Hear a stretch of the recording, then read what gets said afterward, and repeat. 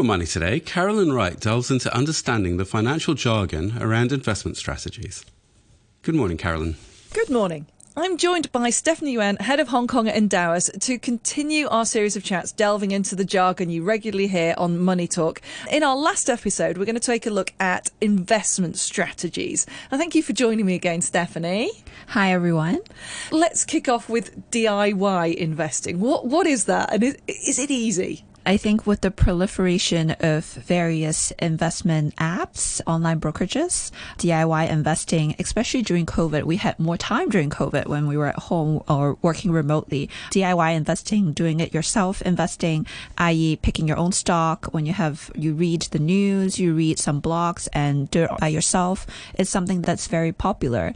And I think previously there are a lot of hurdles for doing that before the apps that came about. Yes, now it's very easy, very convenient to do DIY investing, but make sure you have the guardrails, you understand what are the concepts, what are some of the strategies we're going to talk about investing so that you can execute them yourself. Now let's take a look at passive investing and how that compares and what kind of benefits it can offer as a strategy. Passive investing is basically use a passive approach. What you're trying to achieve is hug the index. So you have S&P index, you have Hang Seng index, you have Dow Jones, and essentially you're trying to sort of mimic the performance of these indexes and try to generate what we call beta, which is market returns, and not trying to actively achieve more than that. So that's passive investing. And in the US, there are a lot of passive funds that have sprung up. The advantages of passive investing is because you're not hiring an army of research analysts or portfolio managers to help you pick stocks. The cost of passive investing products tend to be a lot lower. So you have passive funds or passive ETFs. Their cost can go as low as sort of a few basis points. So that's the appeal for passive investing investors. That is an easy way and it's cheap, and you're not trying to spend a lot of time trying to pay more money, trying to get the alpha, the extra return, but just trying to hug market returns, which if you look at history over time, on average, equity markets in general on an annual basis over a long period of time would generate 7 to 8% per annum. So you're harnessing that market premium. Let's look at core satellite investing. That's another strategy you might hear about. So what does that involve? I really like core satellite investing, especially in a Asian context, because as I said, passive investing is something that in developed markets has gained a lot of grounds. I think closer to home, this part of the world, especially in Hong Kong, a city like Hong Kong, everyone has a stock ticker in mind that they always talk about. It is sort of sometimes for a lot of us, investing, actively picking stocks is something that we feel like is inherently part of the investing sort of experience, right? So core satellite essentially is saying you can combine the best of both worlds. The core part, essentially what we're saying, it's probably the core long-term wealth that you're trying to accumulate, whether it's the pot of preparing for retirement, more long-term wealth accumulation. You can consider having a diversified portfolio, such as using passive index funds as your core portfolios.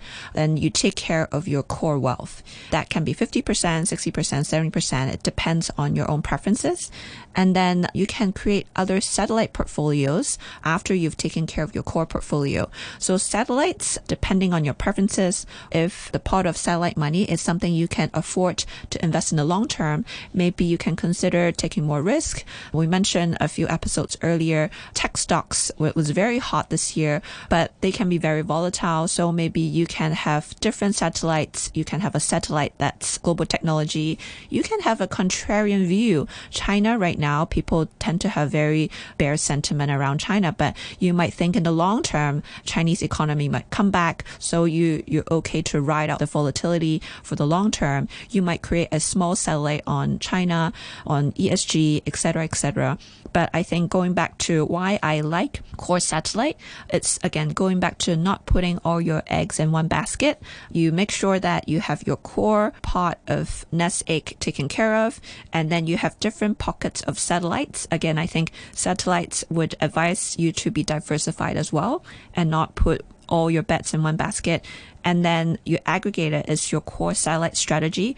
It's diversified, and it also gives you that playful sort of stock picking kind of flavor in terms of investing that I think a lot of us enjoy. Let's move on to dollar cost averaging. That's something that I think even you in conversations in the past, we've talked about this before. But let's go through it and let's explain it. What does it mean? So dollar cost averaging basically means, and I think in Hong Kong, a lot of us have heard of this other term where you use monthly investments as well. Essentially, you're trying to say on a periodic basis, you put in a sort of regular fixed amount of money to average out your investment cost. Because as we mentioned, sometimes markets are very volatile, go up and down. It's really very difficult to market time, be like, this is the bottom, I'm going to go in. You might get it wrong and you might enter in the top of the cycle, right? The beauty of dollar cost averaging is you pick a frequency, but what you're saying is, I know it's very hard to pinpoint when is the bottom or when is the top of the cycle, but every month I regularly take out the emotions, sort of scientifically put in some regular investments to make sure that over time, because markets are up and down, on average, you probably would make sure you're not investing everything at the bottom or not investing everything on the top, but average out your investment cost. So I think, again, for those of us who are busy, don't have time to do a lot of research, it is more scientific, more hassle-free kind of way to think about, take out the emotion, take out the worry whether I'm marching in at the right time. It's quite a handy tool that we can make use of. Finally today, let's look at income investing. What does that mean? Income investing is something that I think very popular in Hong Kong. Essentially, what income investing is about, it's you really focused on the cash flow that your investment would generate. In Hong Kong, you have different sort of ways of harnessing income. You have people like to buy high dividend paying stocks. I think it was very infamous at a period of time. HSBC, it's a blue chip stock in Hong Kong, a period of time when they stopped paying dividend. The stock price tanked because a lot of people depended on HSBC to spit out the dividend. And when they decided to pick up the dividend yield again, start paying dividends again, the stock price went up a lot as well. So there is a lot of appeal to a lot of investors in terms of looking for dividends. But I think this example that I used is, and we obviously always stress, is diversify. So instead of doing one dividend paying stock, if you're really looking to harness income from dividends, you can look for a basket of dividend paying stocks, or you can also consider funds that invest in high dividend paying stocks so that you hedge out your risk, because sometimes even blue chip stocks, things might change, business plans might change, they might not necessarily continuously pay out the same dividend payout. So again, hedging your different bets, dividend paying stock or dividend paying funds, it could be potentially one avenue.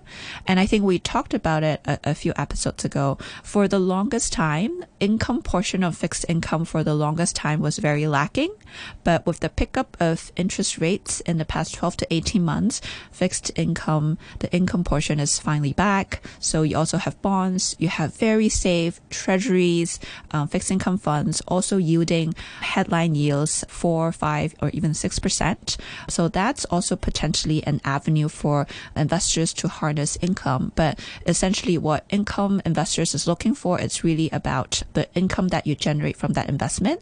And it could potentially be because you have monthly cash flow obligations, whether it's kids' education, the monthly tuition, or family sort of, you have to sort of have these expenses for your parents or even for your mortgages, right? So income investing is something that's very specific about focusing on harnessing income. Thank you for explaining all of that. Always great to be able to chat to you. Steffanie Yuen, Head of Hong Kong Endowus. Thank you.